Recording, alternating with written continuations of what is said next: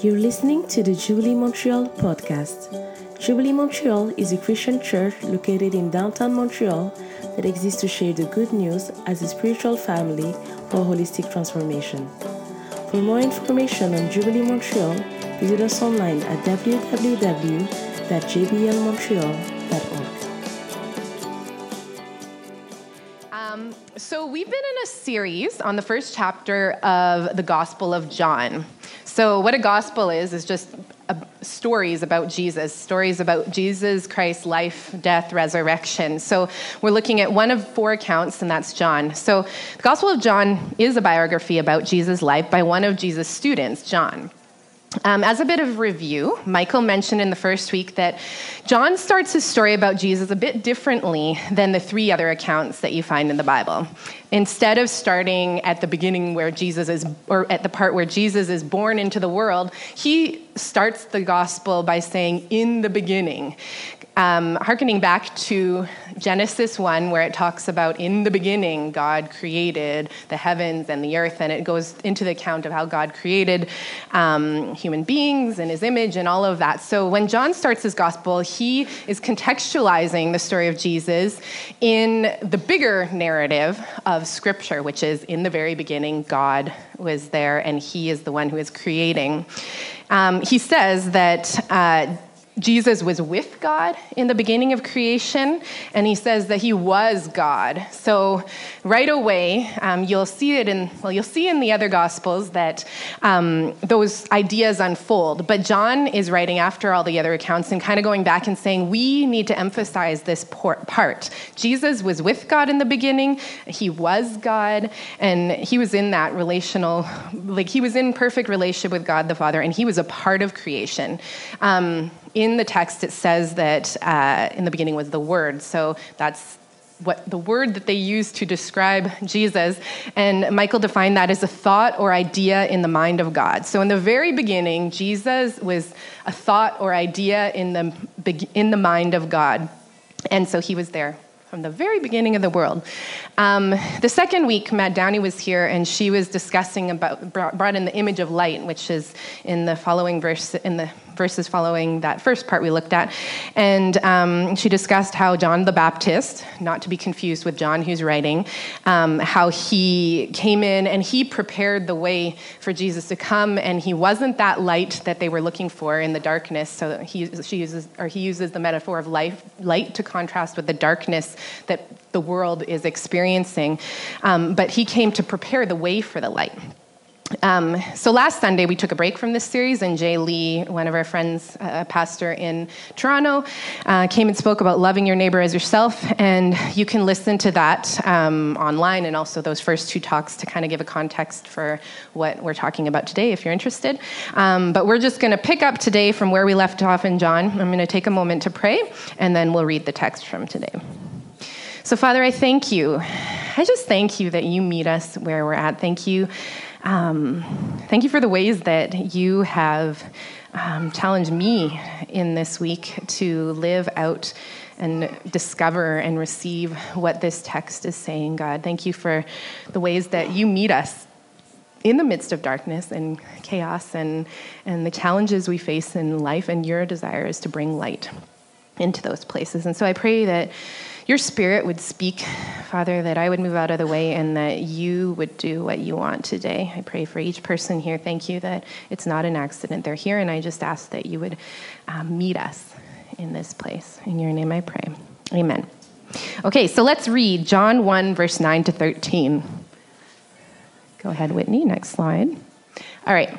The true light that gives light to everyone was coming into the world. He was in the world, and though the world was made through him, the world did not recognize him. He came to that which was his own, but his own did not receive him. Yet to all who did receive him, to those who believed in his name, he gave the right to become children of God, children born not of natural descent, nor a human decision, or a husband's will, but born of God. So we're just going to unpack this scripture a bit. We're going to go through it. I'm going to share two stories in Matthew, and I'm going to share a little bit of my story as well. So So, can you go to the next slide? Okay, so 2 weeks ago, Matt spoke about the meaning of the word light in John. And one definition she gave was that light was divine illumination to reveal and impart life, especially through Christ. So it's kind of a wordy definition, but it's helpful to understand what John is saying about Jesus here. So the true light that gives light to everyone was coming into the world. So true light awakens us to see and understand life, according to this definition Matt shared with us, as it really is, and to receive life as it was intended to be. So what John is saying here is that light, that illuminating light, where there is darkness, that was embodied in Jesus, that light was coming into the world where darkness was very real and very present. So we can read this scripture, and whether you've been a Christian a long time or whether you're just here and you don't know Jesus yet, we can read this scripture, and it just sounds like a lot of jargon. It seems like this kind of out there thought.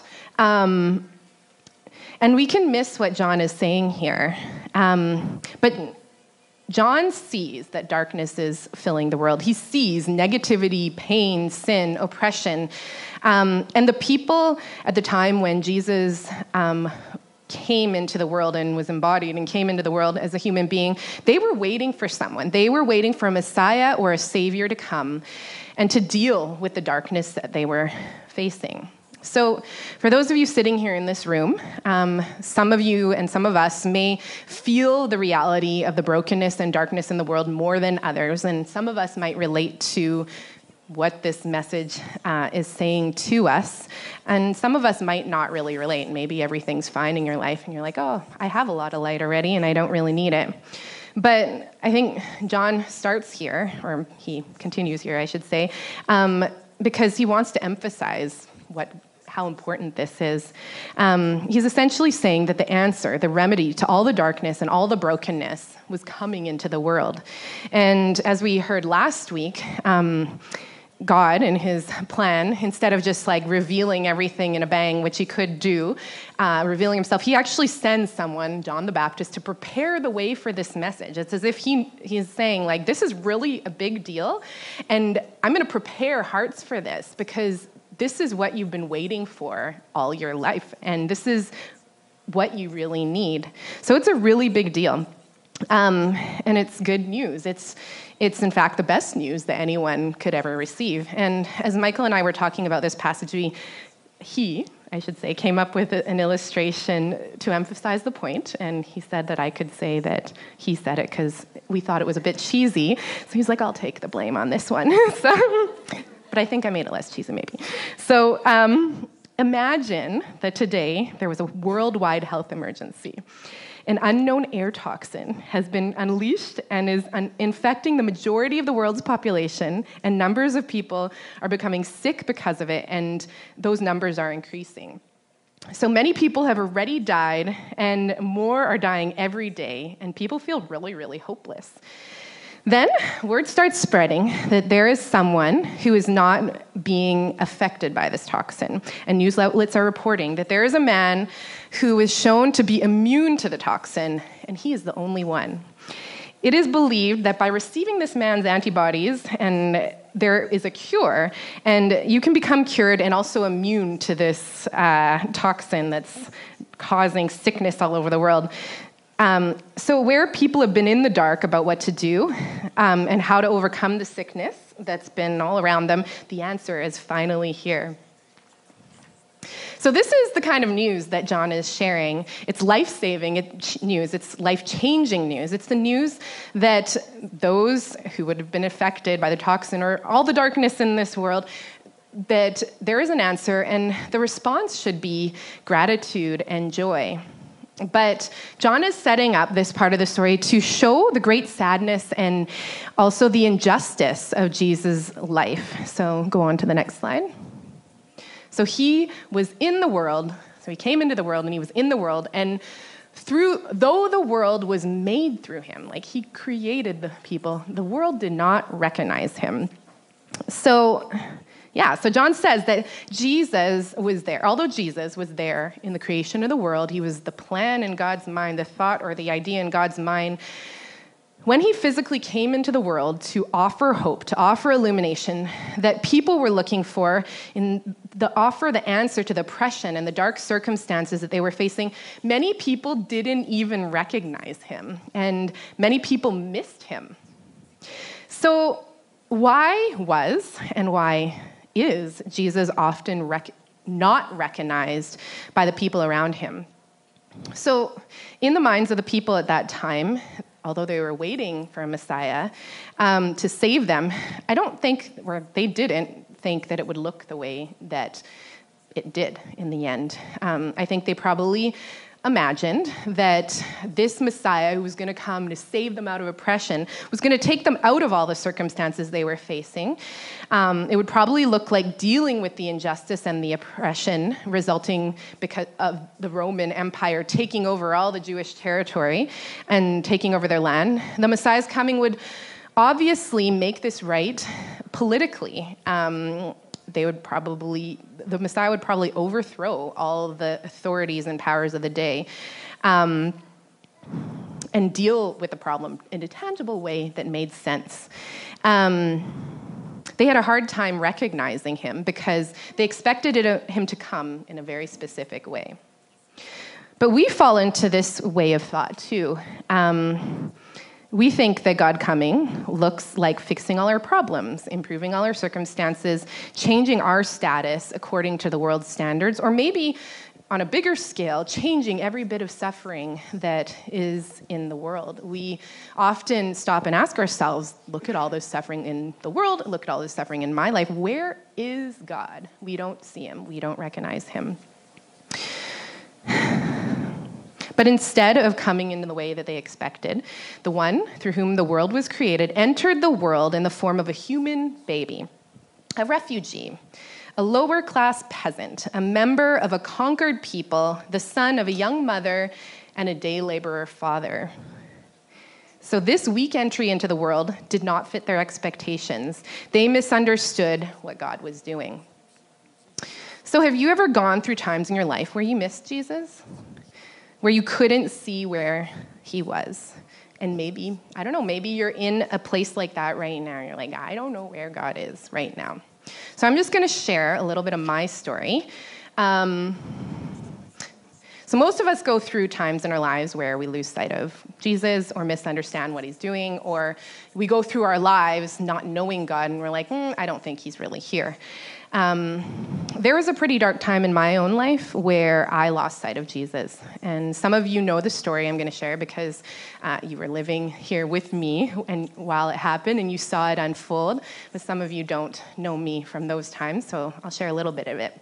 So just before my 30th birthday, I was looking at my life, and I started to lose sight of where Jesus was. I had been working in vocational ministry, like one of the pastoral staff in this church, for about 6 years, and the thought started to creep into my head that I had wasted my life, and I had spent all of my life being wrapped up, all of my 20s, wrapped up in the needs of others while not getting ahead in my own life. I was seeing my friends get married. I was seeing my friends have kids. I was seeing them buy homes, getting their lives together. And here I was, living with roommates, still unmarried, and giving my life to help other people. And I was like, what a waste. I had been a bridesmaid many times, not a bride, and probably like over 10 by then. And I was nowhere near where I thought I should have been in life, according to my standards or according to the world's standards. I even had people who were Christians who were saying those things to me. They were like, well, what are you doing with your life? Where are you going? You should be investing into these things, and you should be caring about making money for yourself. What are you doing? And so that thought started to permeate in my head. And I thought, I must have either screwed things up and missed the grand plan that God had for me, or maybe even I have been fooling myself this entire time in ministry, and this God that I thought I knew and who I was sharing with others, maybe he wasn't even real. So I'd stay up at night, unable to sleep, anxiously thinking about a new life plan to get myself back on track into the way that things were supposed to be, the right way. And it usually looked like me thinking about how I was going to get a master's degree and get a real job. And but as I looked at how much time I thought I'd wasted in my 20s, where you're supposed to be getting yourself ready for adulthood, I thought it was too late. And I started thinking that the only option for my life was to die. And I didn't go as far as having a plan for how I'd bring that about, but I had zero hope for my life. Now, you might hear that now and realize how deceived I was. But as I look back now and realize, as I look back now, I realize it too. But at the time, that kind of extreme darkness was what I saw. That was my absolute reality that I was living in. I had lost sight in my beginning. I had lost sight of the fact that I was created being, that God, of a mighty strong God who was maybe bigger than those mistakes, but I just didn't know where I was going. And so what was the result? I got sent away on a sabbatical to Calgary to figure things out, to figure out my life. That's what I thought I was going for. I joked and I said I thought I was being put on an exile. I was really humiliated because here I was helping lead in a church and I had screwed everything up to the point where I wasn't even sure if God was real. So that's kind of inconvenient when you're leading a church. So I just felt a lot of shame. I was like, oh no, like what are all these people going to say? Like I'm probably going to lead everybody astray in the church because what if God actually still is real, even though maybe he's not? But if he is, I'm going to ruin it for everybody, was what I thought. So it's interesting because, I went into that time thinking, okay, I'm obviously off track and I'm not going where God's calling me to go, and now this is the punishment, is I'm going on sabbatical and I've screwed everything up. So, but what's interesting is when we look at the biblical narrative, it's quite frequently the case that God comes in ways that we don't expect. And we talked a bit about how Jesus came as a baby, but he often comes in ways that those who are proud or those who are strong don't recognize him. So we're going to look at a little scripture in Matthew 25 that kind of illustrates where Jesus is in the midst of the world and the pain and the suffering we're in. So in this scripture, I'm not going to give big context, but he's just talking about the last days and when he's inviting his followers into his kingdom. It says, "Then the king will say to those on his right, 'Come, you who are blessed by my Father. Take your inheritance, the kingdom prepared for you since the creation of the world. For I was hungry, and you gave me something to eat. I was thirsty, and you gave me something to drink. I was a stranger, and you invited me in. I needed clothes, and you clothed me. I was sick, and you looked after me. I was in prison, and you came to visit me.'" Next slide. "Then the righteous, those who are in right relationship with God, will answer him, 'Lord, when did we see you hungry and feed you, or thirsty and give you something to drink? When did we see you a stranger and invite you in, or needing clothes and clothe you? When did we see you sick or in prison, or go to visit you?' The king will reply, 'Truly I tell you, whatever you did for one of the least of these brothers and sisters of mine, you did for me.'" So what is this scripture saying?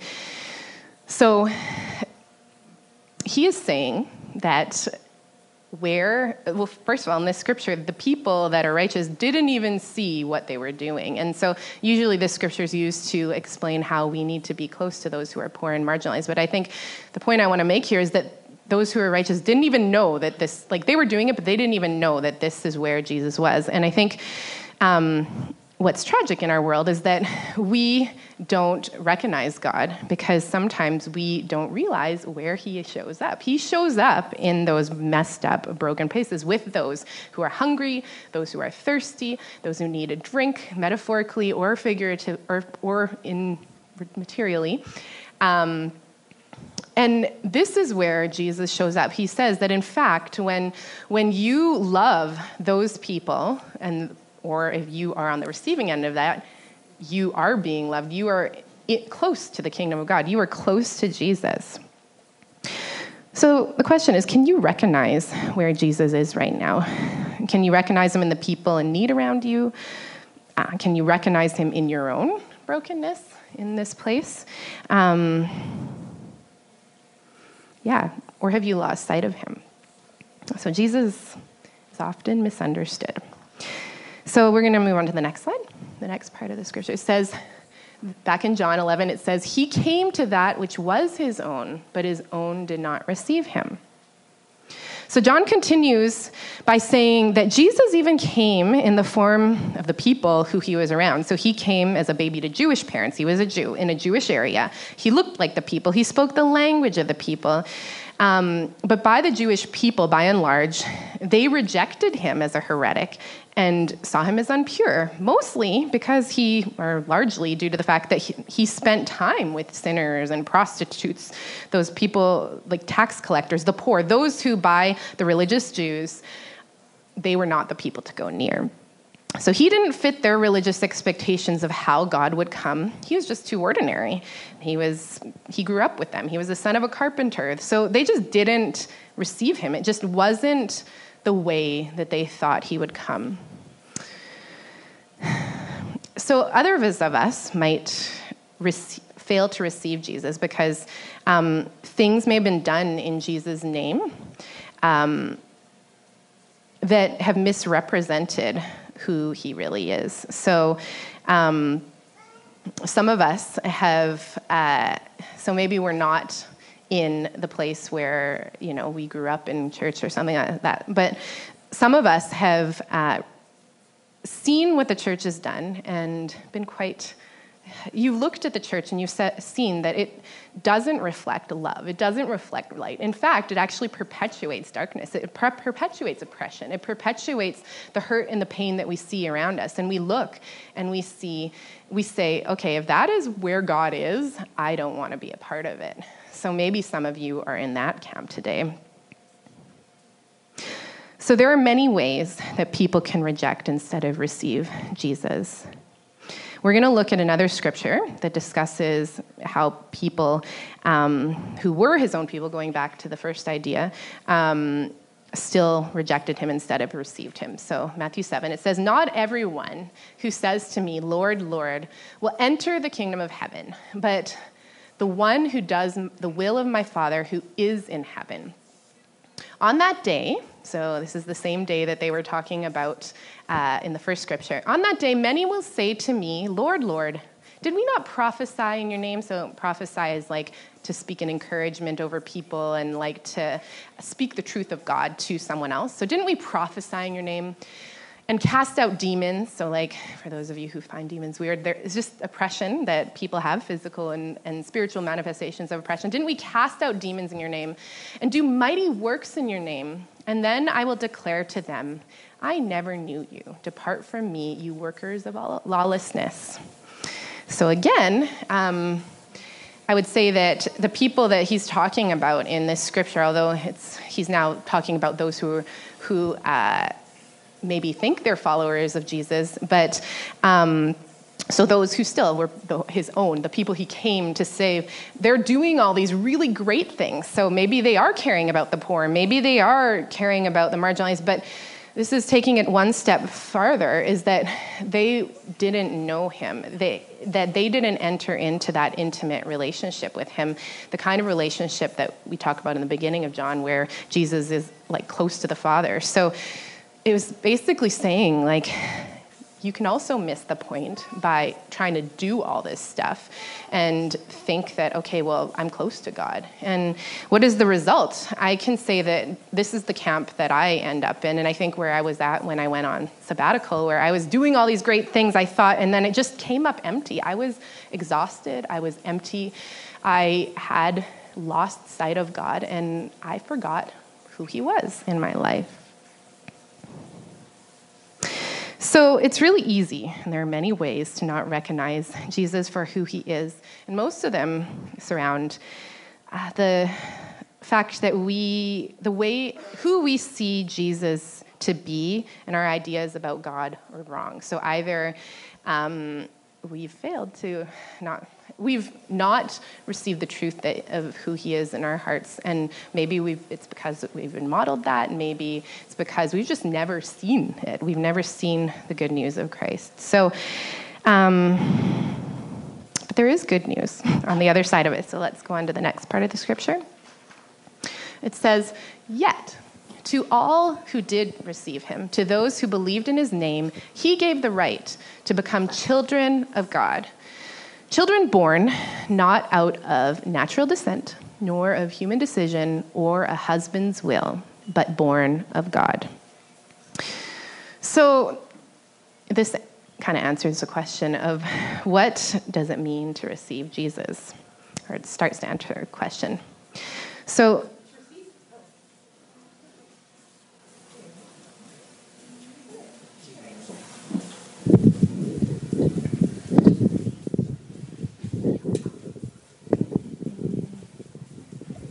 alrighty, here we go. Thank you. So, what does it mean to receive Jesus? So, to receive Jesus, it means to believe in him and to trust the true story about who he says he is. So, John's writing this gospel account, and he's at the very beginning saying, this is what the story is actually about. And so to receive Jesus is to believe in him and to trust in him, to trust his reputation and his character, to trust the real story about who he is and what he did and what he promises to do, instead of being deceived by the story that our world is telling us. And so often we make our decision of how we want to interact in our relationship with God based not on the truth of the true story, but based on our experiences, based on our current circumstances. And we repeat the same story that we see in the Garden of Eden, which is that in the beginning story in Genesis 1 that John is alluding to, where instead of trusting that God, who created the world and said it was good, and then created human beings in his image to first be in relationship with him, and second, to reflect his image on the earth, instead of that, we give into the lie, which in the Genesis story is personified as a serpent who comes and says, did God really say? Is God actually all the good things that he said he was and that he did and that he proved through creating all these beautiful things? No, maybe he's not. And so, so we are duped into believing that lie. But what are we missing out on when we don't trust Jesus? Well, apparently, trusting, and according to this scripture, trusting and receiving Jesus gives us the right to become children of God. John clarifies that this right to become children of God is not because of natural descent. So it's not because you were born into a Christian family and your parents were Christians, or you grew up in a culture where Christianity was prevalent. It's not because of that. It's not because someone else chose for you to be Christian, or because, that you grew up in that way. We become children of God because God himself wanted to have us as children. So in that beginning, he already had a plan and that was his original plan, was that we would be his children, that we would be living in intimate, close relationship with a father who created the world, created us, and had a very significant plan. And we were a part of bringing about creation of new things into this earth. So what's interesting about this scripture, it says that he gave people the right to become children of God. So it's as if John is saying and reminding us in this scripture that he is giving us a new start. When you think about the image of birth, it's the beginning of a human being's life. So he's giving us a chance to start over and to live life as we originally were intended to live in the beginning, as a dearly loved child of a loving father. And when you receive him, as you receive him, you get that right. But what's interesting about a right, or the other scriptures say the authority, this is our right if we come to know him, is that those things need to be, just because you have the right to something doesn't mean that you experience it fully, right? So I was thinking about, for example, the government of Canada gives us the right to have tax credits. So, you can get tax credit for GST, QST, all of our taxes. But in order to actually receive that credit, we actually need to engage in the process of filling out the forms and saying, hey, I want this credit, right? So just because you have the right to something doesn't mean that you're going to receive it. It doesn't mean you automatically get it. Like, that's just not the reality. And I think intrinsic into what he's saying here is that it's about a relationship. So if you look at the beginning of the verse, people had that right, but they chose not to engage. They chose, or they just didn't recognize, they didn't receive. But if you do receive him, and if you do enter into that relationship, we can become children of God. So I'm going to go back to a bit of my story and read a little bit from a journal entry I had written on my story. So as I went on my sabbatical, like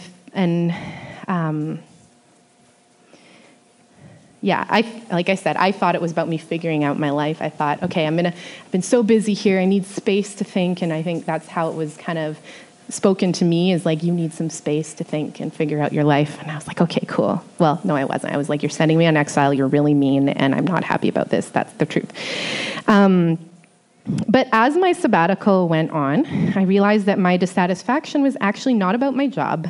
It was not about my marital status or lack thereof. It was not about not having kids or my desires being fulfilled. My dissatisfaction came from the fact that I was really lost. I'd stopped recognizing Jesus all around me, and I stopped receiving him. So, I stumbled upon a journal entry from towards the end of my sabbatical, like 5 months in, and this is what it says. It says, I've spent 5 months running, receiving a little and then running again. I don't know how to receive parental encouragement and discipline, brotherly and sisterly love. I've always had to be the strong one, the one who is dishing it out. I realized the impact of losing a mom at 12. My mom died when I was 12. It runs really deep, and I thought I dealt with it. I have felt like a rebellious teenager. Everyone is giving me their cars, opening their homes, giving me food, pouring out time, energy, prayers, etc. And I have been running, hiding, rebelling, dodging accountability, and not receiving the gifts given to me. But today, something hit me. Maybe this season at Calgary, in my sabbatical, was less about me figuring out my life vocationally and more about me figuring out who I am, my identity as a daughter. So I think the thing that really changed for me on my sabbatical is that it took hitting rock bottom and being on the receiving end of what we talked about in, I think, the first Matthew verse we looked at. I needed to come to a place of being poor, of needing food, of being hungry spiritually, of reversing being in the place of power where I was the one sharing all the good news with everyone. I needed to receive the good news. And it's tragic because I'd been in ministry for 6 years and I had not yet received the reality of that good news. And so it was in that place of having to be sent to exile, and later I thought more about exile and how that's kind of the pattern of how God works in general. I was like, I don't know why I didn't clue in that to that part of the biblical story, but it was only in being in rock bottom. Like, I remember going to counseling and having my counselor 5 months in saying, so we didn't get really far, did we? I'm like, oh crap, I suck. Like, this was the whole purpose of my sabbatical, and I even screwed up my sabbatical. What is going on here? And I think that was where I think he said that maybe a few weeks before I wrote this journal entry, but it was finally in that place where I realized, oh, now I see what God is doing. He's right here. He called me to this place. He called me to face the brokenness in my life, and he knew that if I didn't get to this place of rock bottom, I would lose my life. Like, I would go on in life acting like everything was good, and I would be deceiving everyone. Thankfully, God, by his grace, he probably would deal with that too. But I wasn't living the gospel. I hadn't received it for myself, And I think often, I'm speaking now to those of you who maybe have struggled in church and looked at church and not seen God. I think that the problem is that people in ministry and people in church don't let themselves hit rock bottom. They think that, the answer is that I need to hold my life together, that I need to fix the world's problems, when in fact, they have not admitted their own brokenness, and that we are all on the same equal plane in this story. We are all children of God, and we are all lost kids that God's trying to find, that he really wants to draw back to himself. He wants to bring us back to that original story where we are in the garden with him, and it talks about how they were naked. They weren't ashamed. It was only when they listened to the serpent's lie that they even felt that emotion of shame.